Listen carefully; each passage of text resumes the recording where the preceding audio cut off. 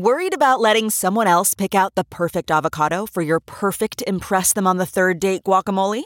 Well, good thing Instacart shoppers are as picky as you are. They find ripe avocados like it's their guac on the line. They are milk expiration date detectives. They bag eggs like the 12 precious pieces of cargo they are. So let Instacart shoppers overthink your groceries so that you can overthink what you'll wear on that third date. Download the Instacart app today to get free delivery on your first 3 orders, while supplies last. Minimum $10 per order. Additional terms apply. CarMax is putting peace of mind back in car shopping by putting you in the driver's seat to find a ride that's right for you. Because at CarMax, we believe you shouldn't just settle for a car. You should love your car. That's why every car we sell is CarMax certified quality, so you can be sure with upfront pricing that's the same for every customer. So don't settle. Find love at first drive and start shopping now at CarMax.com. CarMax, the way car buying should be. This episode of Money Reimagined is sponsored by Cboe Digital.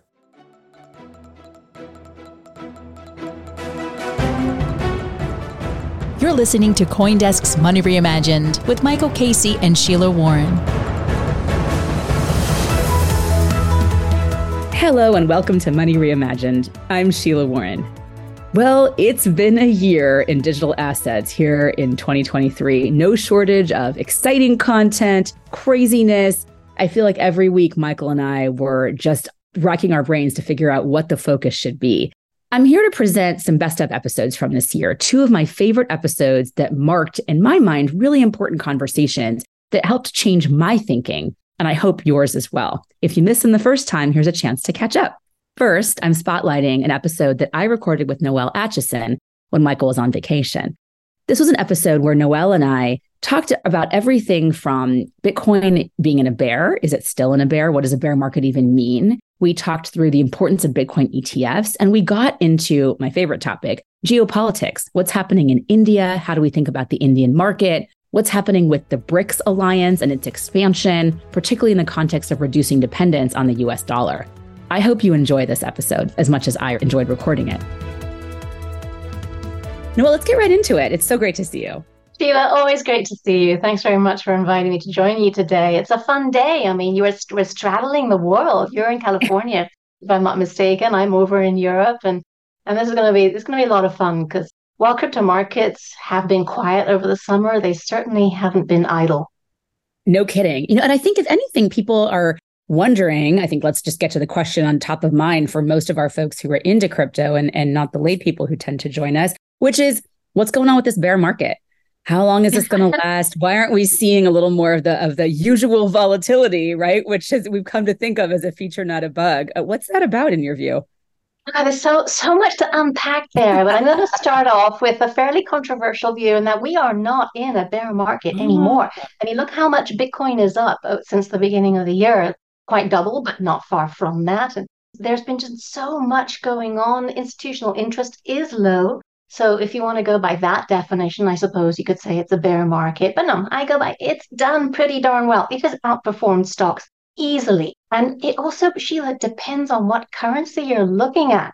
If you look at Bitcoin versus in the dollar terms, then it's up. I haven't checked the figures today, but it's 70% last time I checked, 76%. Whereas in the Turkish lira, it's up something like 120%. In Argentinian pesos, it's up over 200%. So again, I don't think we're in a bear market. It entirely depends on the point of view. That said, the institutions are yet not interested. They are standing on the sidelines for now, which is very strange when you consider the relative risk in crypto versus a whole lot of other assets that they are invested in. I am of the belief that we have an almighty stock market crash coming because there's no way the consumer can hold up, and stock prices are discounting consumer strength. They're discounting Fed cuts in the near term. They're discounting a soft landing. I think all of those are pipe dreams. I also believe bonds are incredibly risky investment at the moment because of the misconception of what the Fed really is after here, which is bringing down inflation at, whatever the cost. And they have plenty of tools in their arsenal to ensure that the financial system continues whatever interest rates are. So backtracking slightly, It's the institutions are surprisingly quiet at the moment. One, because of the macro uncertainty, they've got a lot on their plate at the moment, just trying to figure out the direction of the asset classes they are more used to.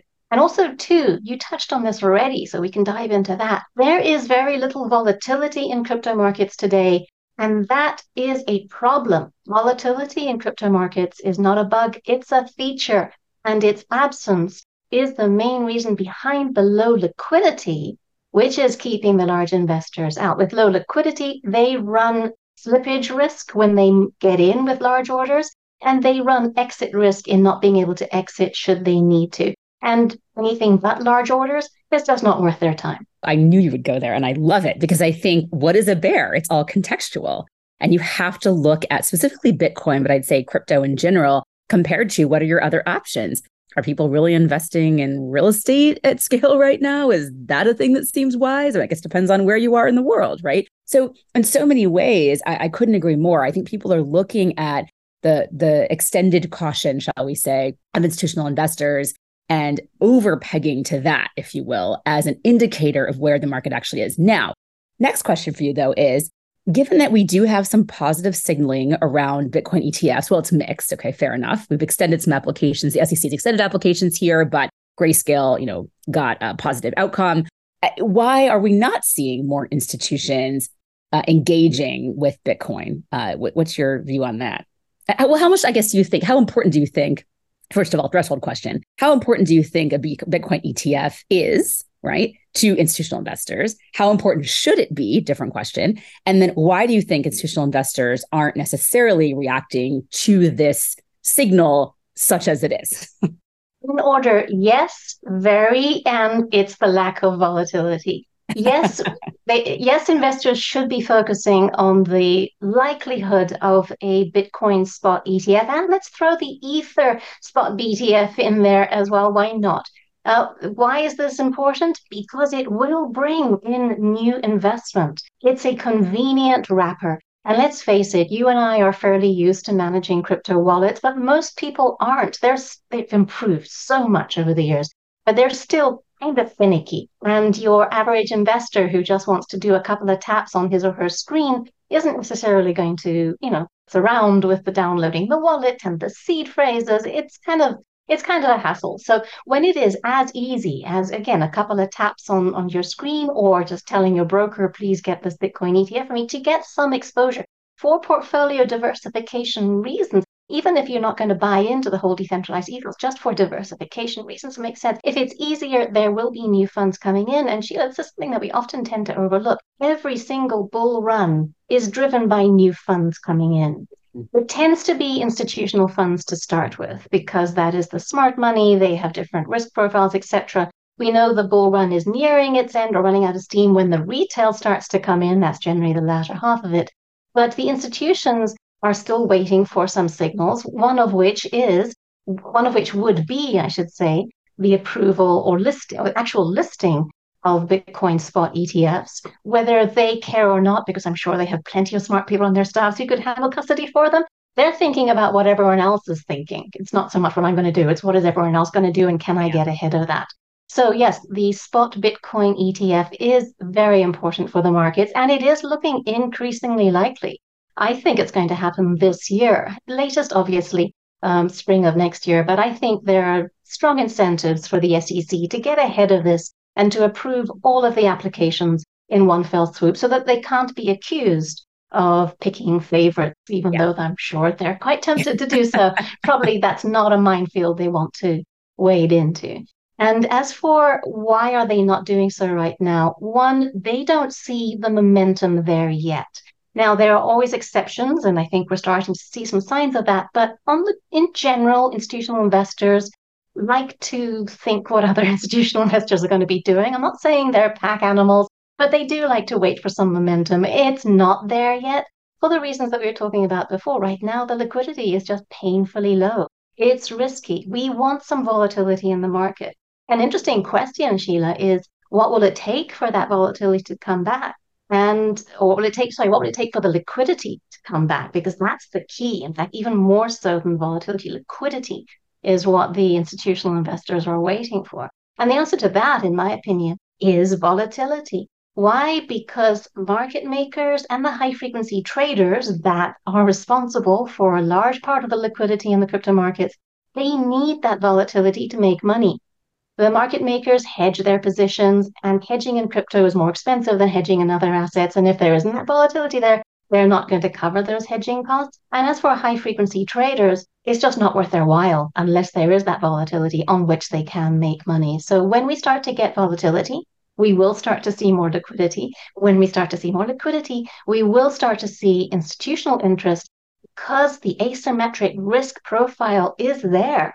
There is less downside right now in Bitcoin, to choose one example, than there are in many stocks. There is more upside, arguably, in Bitcoin, to choose one example, than there is in many stocks at these valuations. And this is something that for sure smart institutional investors are thinking about.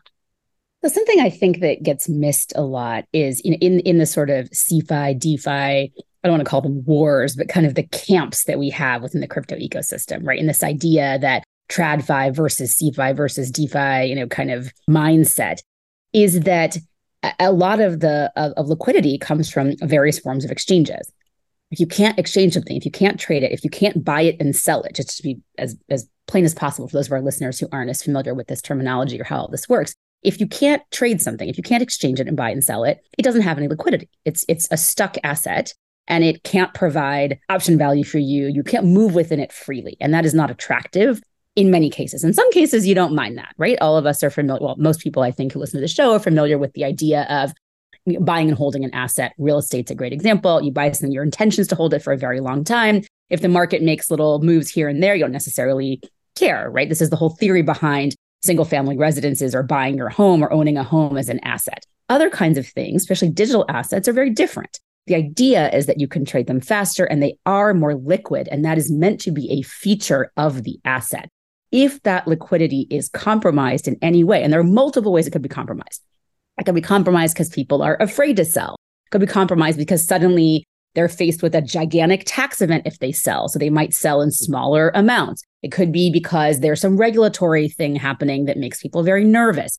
It could be it could be because an exchange shuts down. It could be because a bank fails. There are all kinds of reasons why liquidity might be affected. And so I think what's interesting to me is when I think about the TradFi, CeFi versus DeFi kind of framing, the idea is, well, what's really needed is the exchange. The exchange is the functional place where this kind of thing happens. And the more places there are to trade, to exchange these assets, the more optionality you have around liquidity.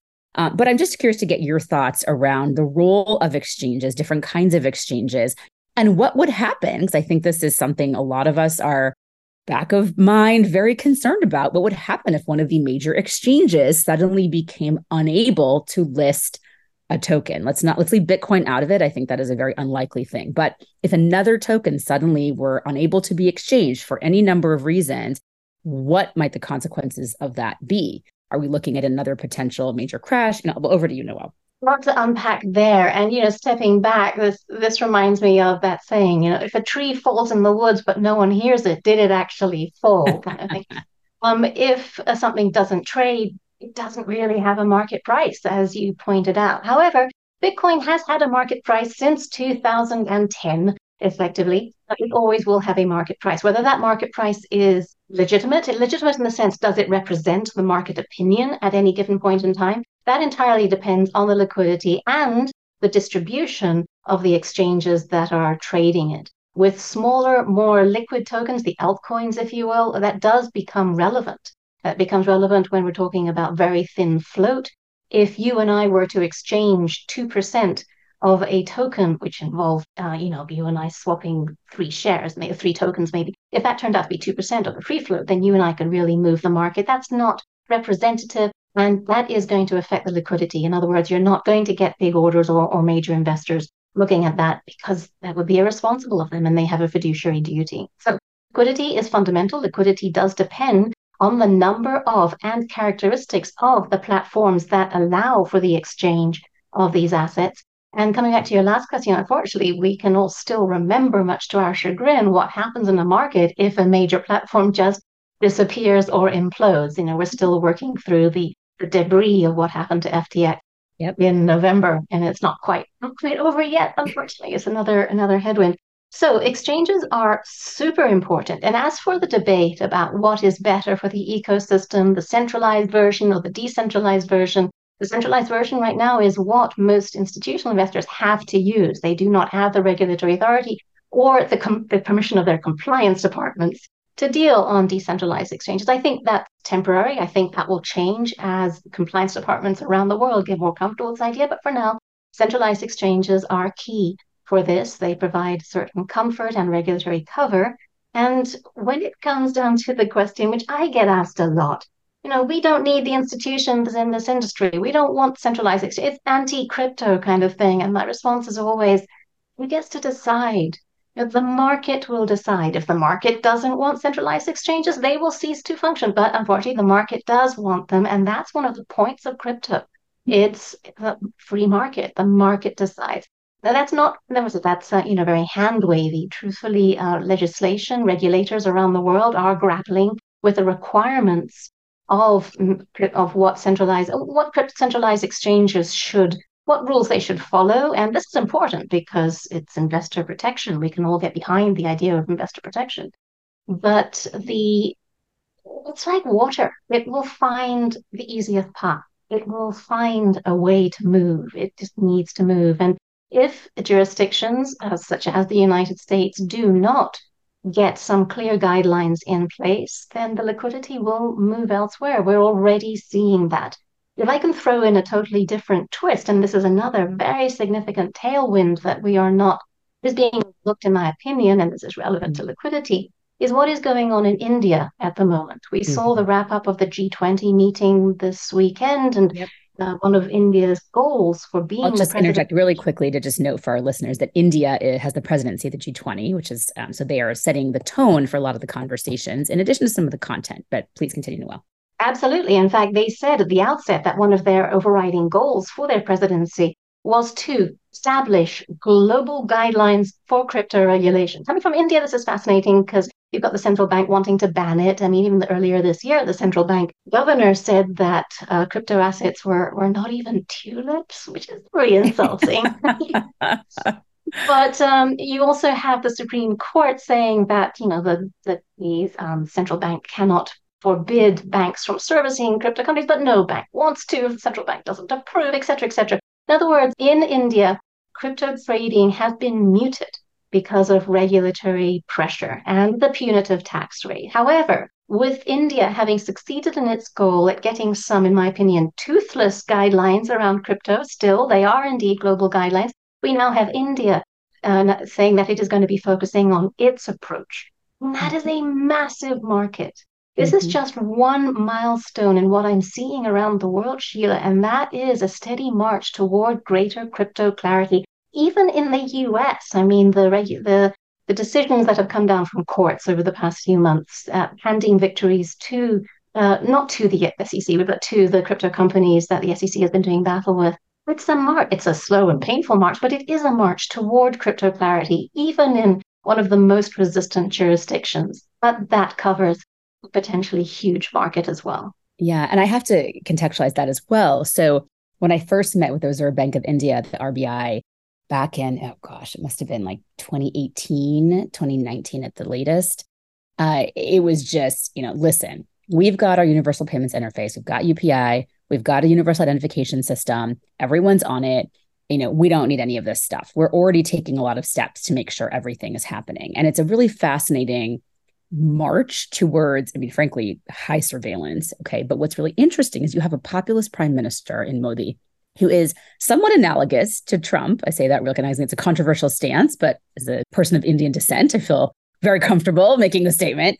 And yet you had the exact opposite move with respect to crypto in the country for quite a period of time. So this thawing, while it is minor compared to other moves being made, is extremely significant.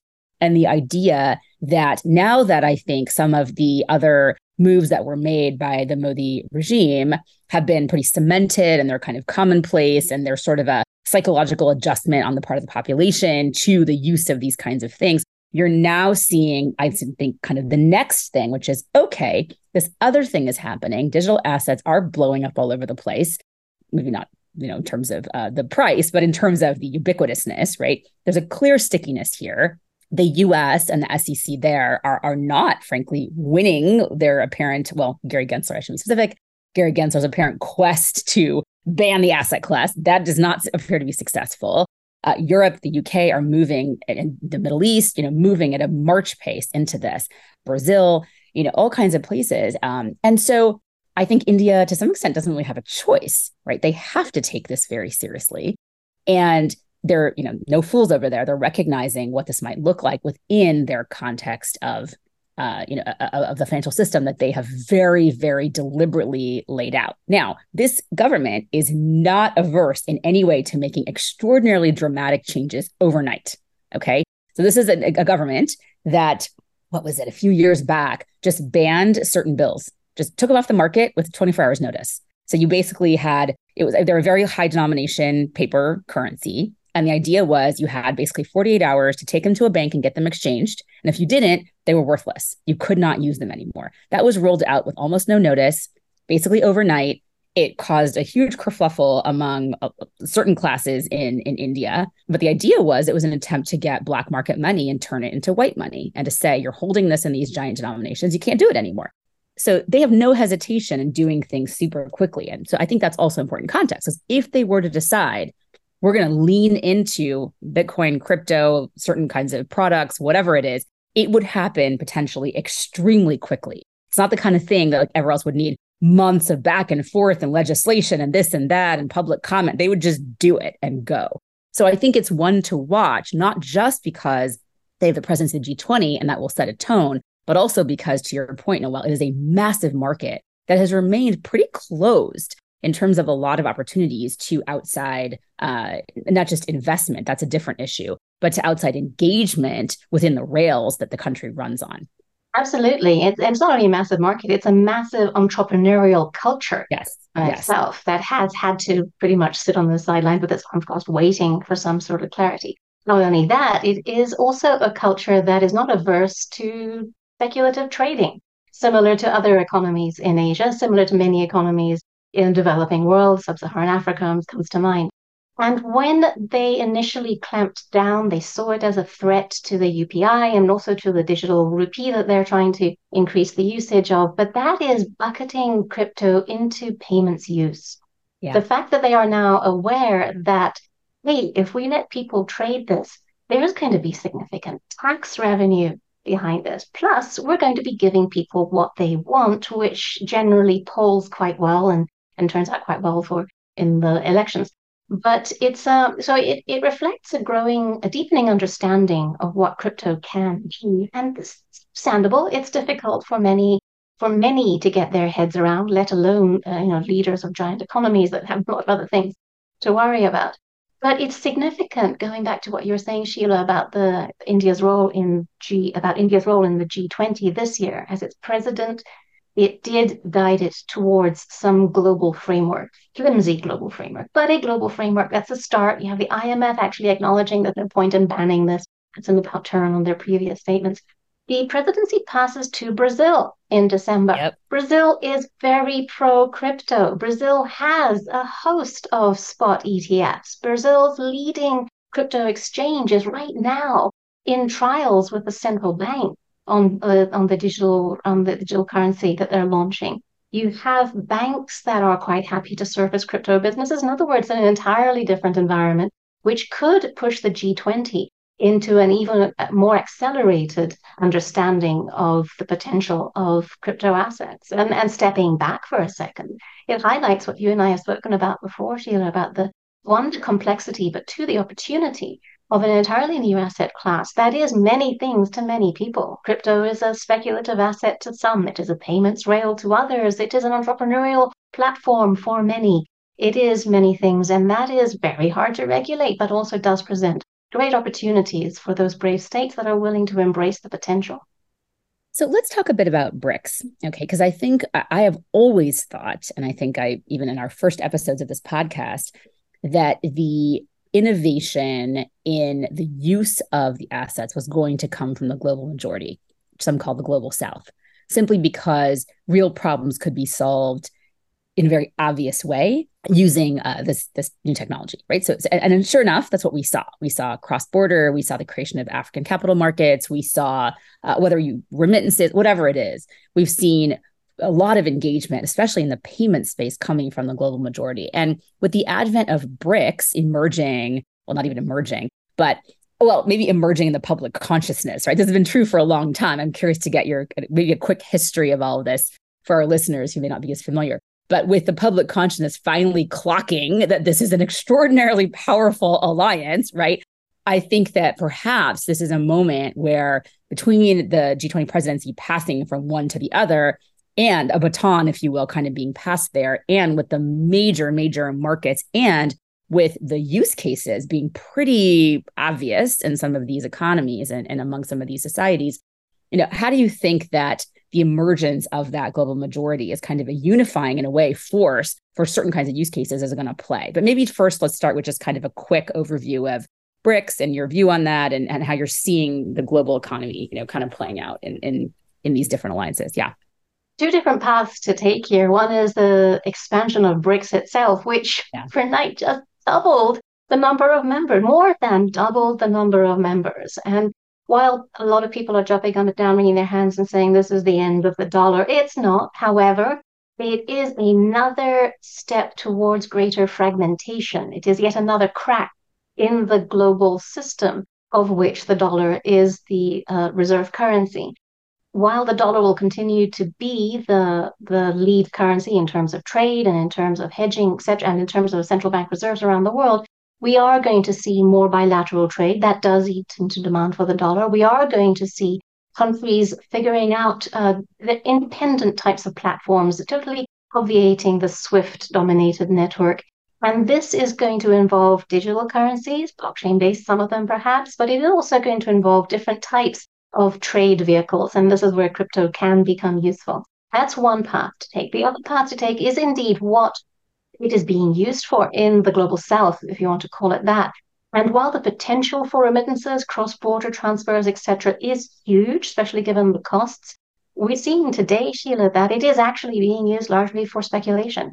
And this speaks a lot to the relative safety networks in the various developing economies. Like there isn't the state guaranteed pension plan, so you've got to make money where you can. That changes your attitude towards risk. It also contrasts to the developed world attitude towards risk. And this has been something that we've heard from the mouths of Gary Gensler, as well as many of the European economic leaders as well. Safety first, investor protection above all.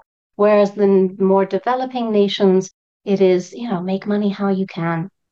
So just to back out a little bit for some of our listeners. So BRICS, the BRICS nations, Brazil, Russia, India, China, South Africa joined in 2010, hence BRICS, BRICS. What Noelle is discussing about with the expansion is that as of Jan 1, 2024, Argentina, Egypt, Ethiopia, Iran, Saudi Arabia, and the UAE will join the bloc. So when you think about the massive amount of market aside, right, like just the populations of these countries, the landmass alone, like in every way, this is a massive coalition that cannot be ignored. And people have been talking about, the way people talked about the Asian tigers, BRIC was a thing for a long time. I don't even know when it was founded initially, but been around for a while. With the advent of South Africa, it became a force to be reckoned with. This new move is really, I think, politically, more than even economically, this kind of alliance is something that I think is affecting. You're seeing some of this play in the G20. You're certainly seeing reactions from the G7 around how to think about this new alliance and what it's going to mean. And I think it's really important to note that in there's no North Korea yet, right? But you've got a number of different actors that the United States government, leaving aside the SEC,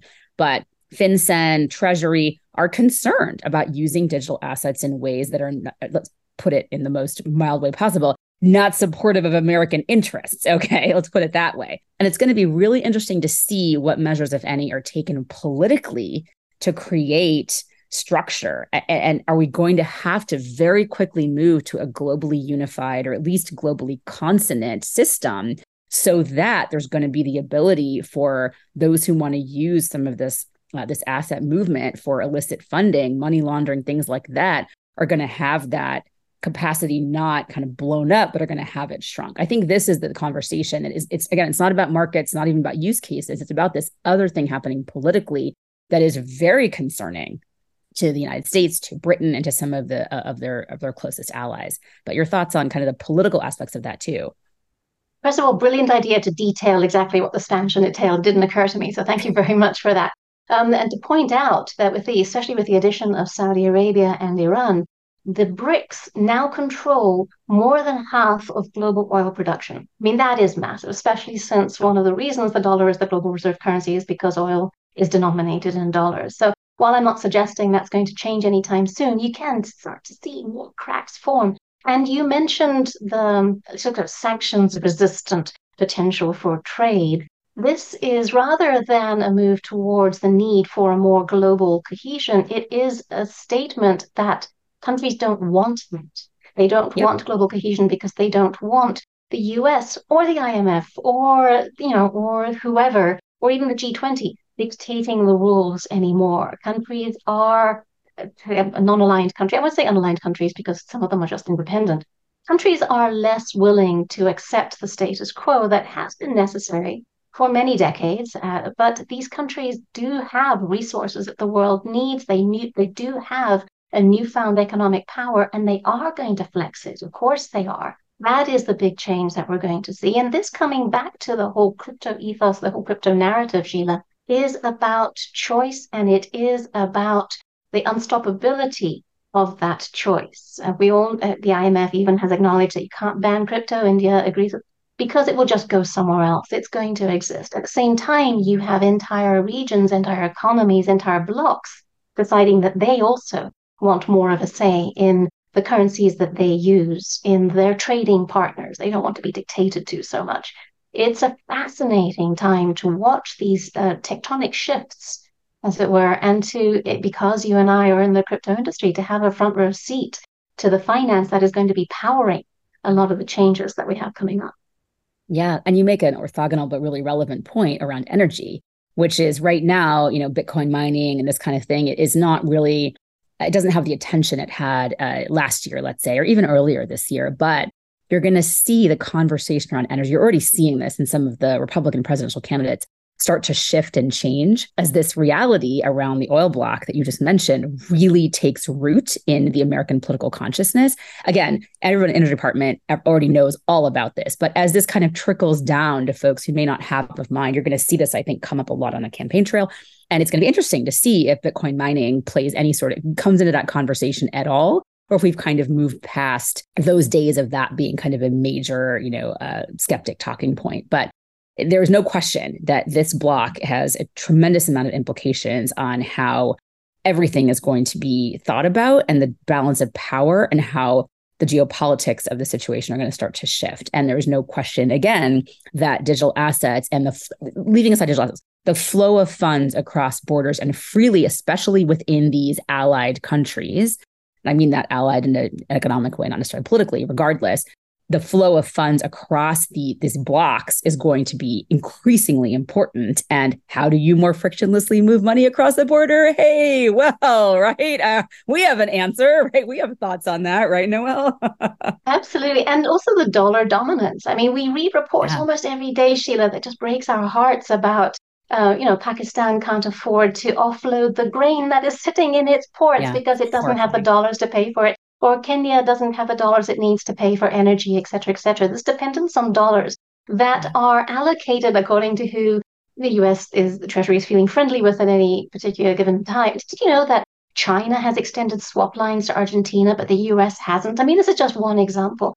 When the dependence for dollars does create systemic weakness in emerging economies, there is the temptation to think of alternatives. And, what if, Sheila, what if there were an asset that is independent of US monetary policy that could be converted into dollars 24/7, 365? What if? What if there were a way for them to hold that on their back? And what if in certain economies, this very same asset they could earn it themselves by harnessing their geothermal power and financing it with construction of mining rigs that also happen to need power generations. Or what if the hydroelectric and power create of a jobs and employ people? Absolutely. Well, we've got to leave it there, but I think that's a great place to end. And so when people say to me, well, what are the use cases? I'm going to have use cases around this stuff. I just kind of say, well, what frame are you looking through? Because I think if you're anyone who says that is generally sitting in a very comfortable, developed economy. That is a very privileged point of view to have, no question.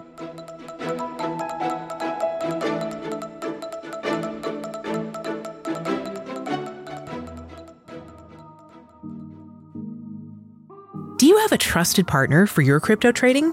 Cboe Digital will introduce financially settled margin futures on Bitcoin and Ether January 11th, 2024, with physically delivered contracts to follow. Listed and cleared on Cboe's U.S.-regulated exchange and clearinghouse, and complemented by a liquid crypto spot market for greater ease and access. We invite you to learn more about this and all applicable risk disclosures at cboedigital.com/Coindesk. That's cboedigital.com/Coindesk.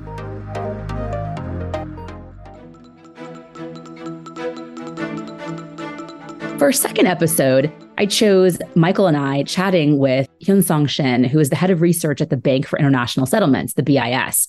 When they released their annual economic report, Hyun-Song Shin decided to come on to Money Reimagined to preview that report and talk about what it contained. I found this fascinating because it marked the formal introduction of the concept of tokenized deposits and tokenization of real-world assets as being the new fad topic within the digital assets and blockchain communities. Now, my views on this are pretty well known subsequent to this conversation that we had. I do feel that some of the tokenization of RWA is just another way of a token being a token and us putting a new name on the same old thing. I'm not convinced that we won't see some of the exploitation we've seen in the past with previous versions of tokens in this new space. But this conversation marked one of the first times I think this erupted as a discussion topic. And as I think we've all seen over the past few months, since we recorded this episode and since the report was released, this topic has come to dominate the landscape in terms of what's kosher to talk about digital assets and what does the future hold. Leading up to and related, the OCC's announcement of an upcoming symposium in February, it's going to focus exclusively on tokenization of real-world assets that denigrated crypto and cryptocurrencies, which I find a really interesting juxtaposition of concepts that I'm not sure I fully buy. But draw your own conclusions and check out this episode as well. We are going to be diving into the world of CBDCs, money, the future of digital money, the role of central banks, and the interfacing with tokenization and lots of interesting stuff there. And we are absolutely honored to have Hyun-Song Shin, who is the head of research at the Bank of International Settlements, the BIS, to join us in just a moment. But just very quickly, Sheila, is there a chance that we get a look at an early look at the report that will be coming out the time that this podcast airs from the BIS? We had a look at chapter 3 on the future of digital money. And any initial kind of takeaways? Well, it's really interesting. I mean, the BIS, of course, has been engaging and supporting and running actually CBDC experiments for many years now, including back when I was at the forum, the World Economic Forum. We were working closely with the team there to think about different kinds of CBDC experiments. And so it's interesting to kind of see where those experiments have led the BIS in terms of their current thinking on this. And I'm excited to dive into that with Hyun today and to get a sense of the recommendations, what they're based on, the pros and cons. I have some questions about some of the findings, but let's get into it. Yeah, absolutely. So why don't we bring you in here, Hyun? First of all, just if you don't mind, briefly introduce yourself, tell us a little about what you've been involved in, and then, give us a kind of a high-level synopsis of what is in this chapter 3 of the broader report that you're working with. Yeah, absolutely, Michael. And thank you, Michael and Sheila, for having this discussion. I'm Hyun-Song Shin. I'm the economic advisor and head of research at the BIS. We've been working, as you know, on digital innovation and its implications for the monetary system. What we're doing this year is to discuss how tokenization could actually put the monetary system in a way that can really serve real economic uses in a way that actually, goes beyond simply the standard payments role of money. So Just to give you some background on this report, we take a historical perspective and we just note that the innovations in the monetary system have coincided with huge leaps in economic activity. One very important development hundreds of years ago was the development of money as ledger entries overseen by trusted intermediaries. And that really coincided with this huge spurt in commerce and trade. And then we went into the digital age when those ledger entries became digital rather than simply on paper entries. And we think tokenization could be the next big thing that really expands the capacity of the monetary system to not only improve the things that we're doing today, but to open up the possibility of actually doing things that are not taking place today, but which could be enabled through the functionalities provided by tokenization. Tokenization is not new. There are already very well-established initiatives in the private sector, both from commercial banks and other private sector groupings, as well as in crypto. What we're saying is what we need there is to have a tokenized version of a CBDC that can knit together all the different elements of the financial system to really increase the scope of money, of central bank money, in the same venue as all these other tokenized assets and other forms of private money, to knit together the whole system, open the possibility of new arrangements that can really expand the universe of possible contracting outcome. The final piece of the argument is that we can do this if we have a platform where we can have a tokenized version of CBDC right at the center as the settlement asset. But around that, we would have other forms of money, and we're advocating tokenized deposits as a particularly, I think, good form to knit together the various payment means around CBDCs, as well as tokenized securities and other financial and real assets. And we call this a unified ledger. So it's unified in the sense that it has money, both the settlement asset, the CBDC, as well as private forms of money, as well as other assets. Yeah, we've been talking about the programmability of money has been the term that I've often liked to come back to see the power of digital currencies, whether they are private, public blockchains, private money, or central bank digital currencies, being integrated into all of these powerful new use cases, smart contracts and so forth. And I've always thought that it just was critical that we had that payment settlement piece of it worked out. So to have you guys sort of frame this in those terms, as opposed to just, hey, we're going to take this fiat money concept and make it digital without sort of seeing how it actually enables all of these other things, I think is really important. When you talk about this unified ledger, I'm sure it's a useful term. It's also one that I think conjures up to me a bit of centralization. And then clearly as the BIS representing central banks, I'm not surprised to have read the report and see you advocating really for this central role of central banks. And then even referring to tokenized deposits, you're really in many respects talking about taking the existing banking system and relying on that as a current recognized form of money and giving that tokenized form. And you did in the report also highlight what you saw as a number of shortcomings of the other model, which is the stablecoin model, where you have these representations of the dollar or whatever existing on public blockchains. Come down on why you make that distinction, what you see as the important benefits of this centralized approach, because of course lots of people in crypto are going to support what they would say is a much more innovative, open system and open standards, right? Once everything is built in this unified, centralized way, it becomes really less interoperable. Now, it's that bigger question of open money, innovation versus centralization that I think is part of the challenge here. And yet it seems there is strong arguments as to why you would take money as something that is uniform and critically tied to a government, that you would come up with this argument. I think this dichotomy between centralized and decentralized, and it may not be exactly the right way to organize this. The unified ledger itself is simply referring to the fact that there are forms of money, as well as a settlement asset, as well as other types of assets that would figure in various smart contracts that are written that interact with money. So that's the sense in which it's unified. And certainly we don't have in mind some kind of single ledger, one ledger to rule them all. That certainly is not the idea. There could be more than one for the particular use case. Now, the way that the system might operate, it could operate in a decentralized way, but not in a kind of open blockchain way, in that it is very much a system with entities and objects that, have been, if you like, pre-approved. So in that sense, it's a permission system. But the way that the transactions could take place, that could itself be decentralized. So I think the distinction is, better posed as, if we want to harness the power of tokenization, is it better to go with central bank money and the settlement that it provides, together with other forms of private money? Or is it better to go in the direction of the open or the public blockchain, which is a permissionless chain? I think that's a very, very, a deep question. I think one way to think about this is we are very much in the business of trying to use technology for real world use. So commerce, trade, real assets, and to use this type of platform for everyday activity. I think for that reason, for that purpose, it just seems like a much better way, much more direct way to just build on what we have already.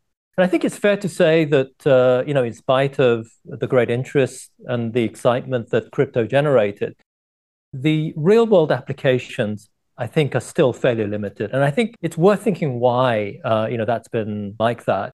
So, this is not just to detract on crypto as such, but let's just think about some of the hurdles, why it's so difficult to use a public blockchain, for example, for providing trade credit, supply chain financing for real world trade.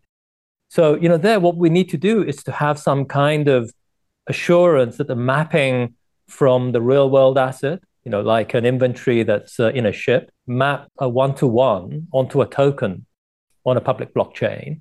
What does that mean? That means that you need to somehow immobilize or lock that real world object so that the token is fully agreed by everyone to be the digital representation, of that real world asset.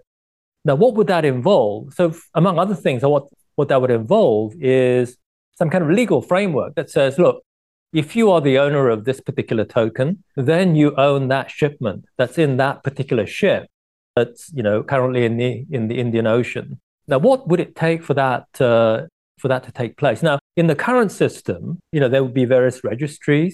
There would be a shipping registry or a property registry. And it would be a matter of making that particular line item in that registry live on the tokenized platform. Now, that's not easy, but I think one can easily imagine how that could be done if there were the right legal framework and the right kind of immobilizing, locking mechanism for that to take place. How would you do that in a public blockchain? Especially, if the legal framework might not be fully consistent, whose legal framework are we going to use? Is it country A or is it country B?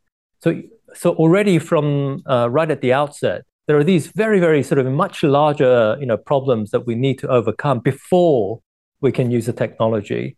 And I think it's not an accident that, these kinds of very, very big legal impediments, this is why I think it's much easier to use the public blockchain technology for crypto, which itself just lives in the crypto universe, than it is for the real world case. From our perspective, from the perspective of making sure that the financial system, the monetary system, is going to serve real world use cases, we feel it's just much more direct route to use something that is already familiar, something that we know already works, then imbue it with the power of tokenization, thereby to really fully expand that capability.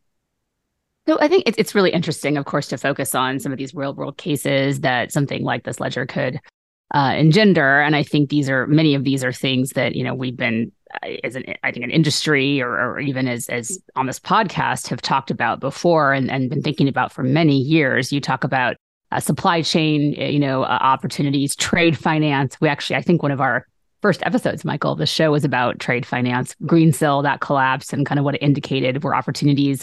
Of course, in that case, using a permissionless system, green finance, right? There's been a tremendous amount of activity in the crypto blockchain community around carbon. We've done many, many episodes on that here. The report, this chapter rather, is extremely dismissive of crypto and DeFi, which I found interesting and arguably unnecessary, but that point is landed early on, and also leans very heavily, which was not surprising and I think makes a lot of sense, into the idea of the two tiers, right? That you'd have the central bank money, you'd have private money, and that those are essential, and that you don't want to just have the central bank running everything, which of course is something the WEF, as you know, published a report under my leadership in 2020 that leaned in heavily to the wholesale CBDC example, but said that the retail level, it's hard to make the case, and I think this remains true, that a retail CBDC run by a central bank and managed by a central bank makes a lot of sense versus the current system where you actually have bank money and some of that interface is handled by the private sector, which just has more resources, I think, to engage there. But I wanted to talk about that last part a little bit, about this wholesale versus retail CBDC, because as I read this, and this is where I just was curious because I don't know that I quite grokked it. I think you're making the case in this chapter that wholesale CBDC, I think we can set aside. I think that's extremely obvious, very well proven, multiple pilots and experiments, et cetera. At the retail level, though, it did seem like you were saying that retail CBDC is superior to stable coins. And I didn't quite follow that argument, if I'm even paraphrasing it correctly. And I'd love to hear you say a bit more about that. Yeah, Shelley, I think the part that you're referring to is where we compare stable coins and tokenized deposit. I mean, we do have a little bit of a discussion on retail CBDCs, but the thrust of the chapter is more about the way that a tokenized version of a CBDC in a wholesale form could really, play the anchoring role for a tokenized deposit system. And the main argument that we use is built around the concept of the singleness of money. And the singleness of money refers to the fact that, it's something that we're all used to, whether we actually pay in cash or whether we use our app and, make a bank transfer. We don't necessarily distinguish private forms of money and central bank money when we make a payment. A dollar is a dollar. So whether we use a bank transfer or whether we use cash. And I think that's really one of the triumphs of the current monetary system. And it's very interesting to think about how that came about. Now, if you think about how the current two-tier system worked, when a customer of Bank A makes a transfer to a customer of Bank B, there isn't a direct transfer of the liabilities of Bank A, as in a stable coin.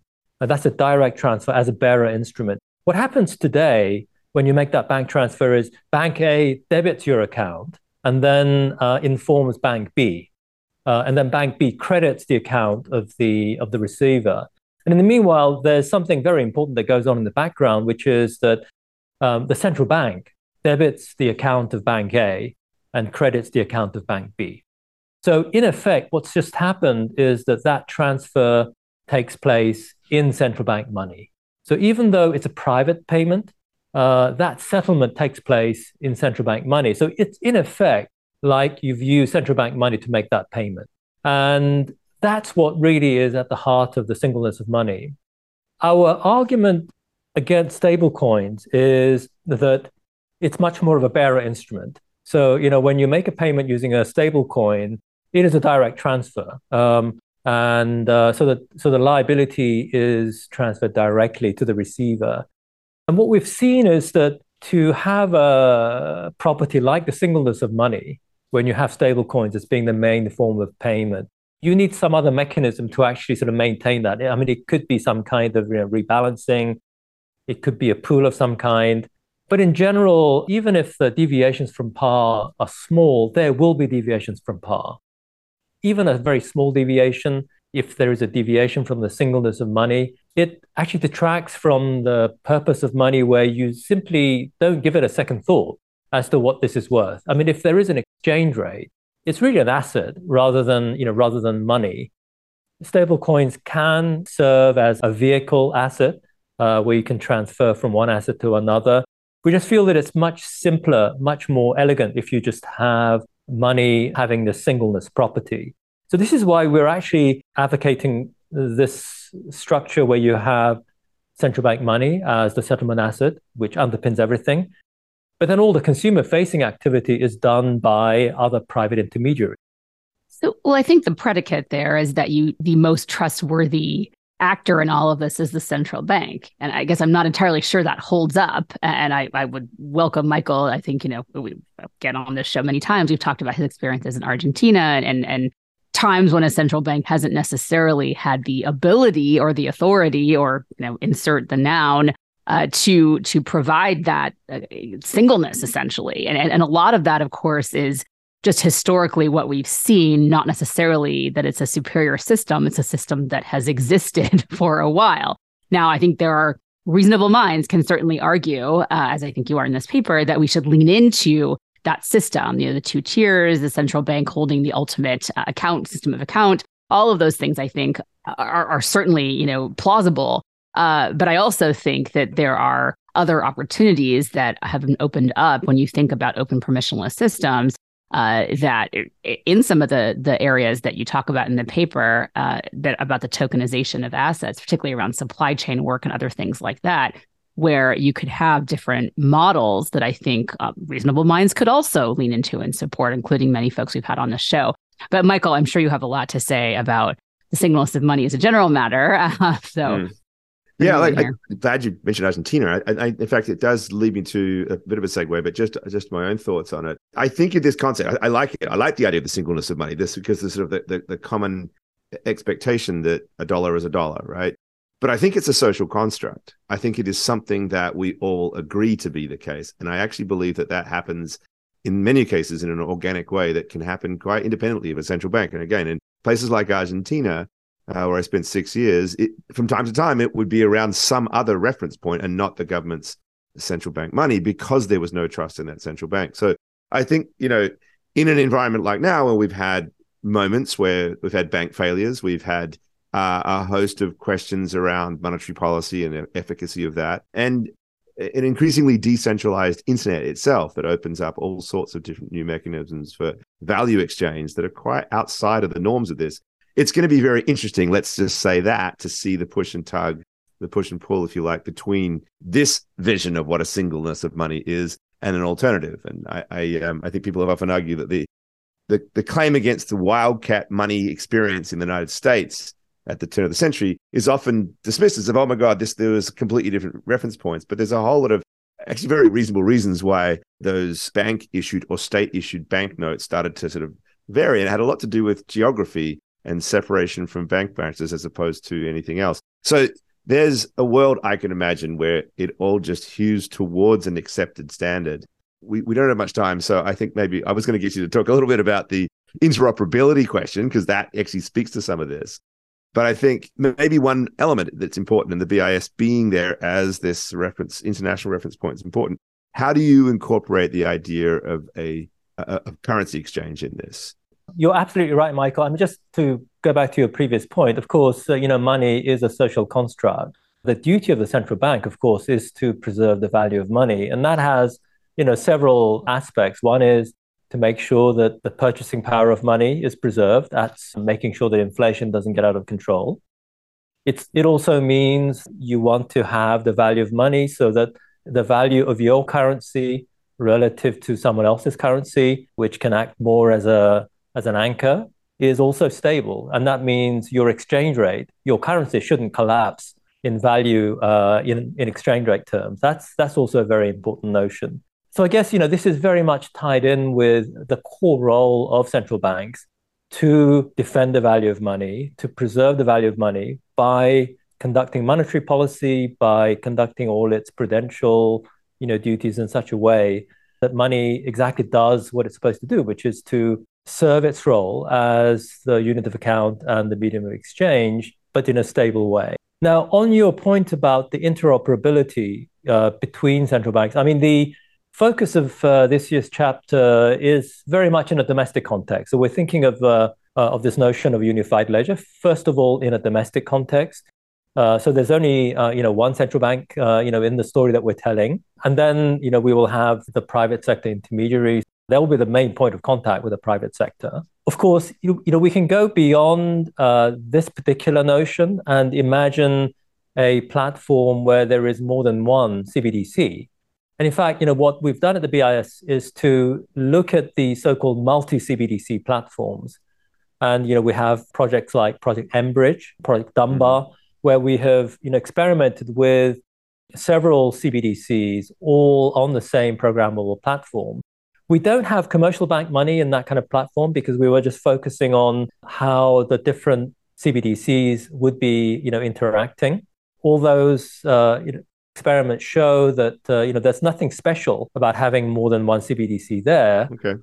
You just need to have all of them that are sort of satisfy all the prudential requirements and have the consensus mechanism operating a way which operate on the CBDCs directly rather than on other tokenized assets. So I think the interoperability in that sense is not an issue. I am going to have to cut it short, unfortunately. I'd love to hear very, very quickly, though, in just one sentence, like what sort of support are you getting from central banks around the world for this approach? Is there buy-in? Absolutely. Well, I mean, this is not science fiction. This notion of a tokenized environment where we have central bank money. There is a project running at the New York Innovation Center. It's at the New York Fed. They have a project on tokenized deposits, and of course the Federal Reserve is providing the tokenized form of central bank money in that context. It's it's an experiment. It's so much more to pursue in this. We'll have to get you back. Unfortunately, we have to call it short. Hyun, it was a great pleasure to have you on. Hyung-Son Shin from Head of Research at the BIS, the Bank of International Settlements. Sheila Warren, thank you very much for being with us. There is so much more to talk about this topic. I think that we are early days in this, and I'm really looking forward to seeing how your research develops and how it's accepted both by central banks, but also obviously the broad users of money around the world. I think you're going to find there's some contentious responses to some of it, but it's all very important stuff and very interesting. So thank you so much. I hope you all have a wonderful end of year and a happy, healthy, safe, and joyful new year. There's lots going on in the world, so my wish for all of you is that you remain safe and in the company of people that you love. Thanks so much, and stay tuned for future episodes of Money Reimagined.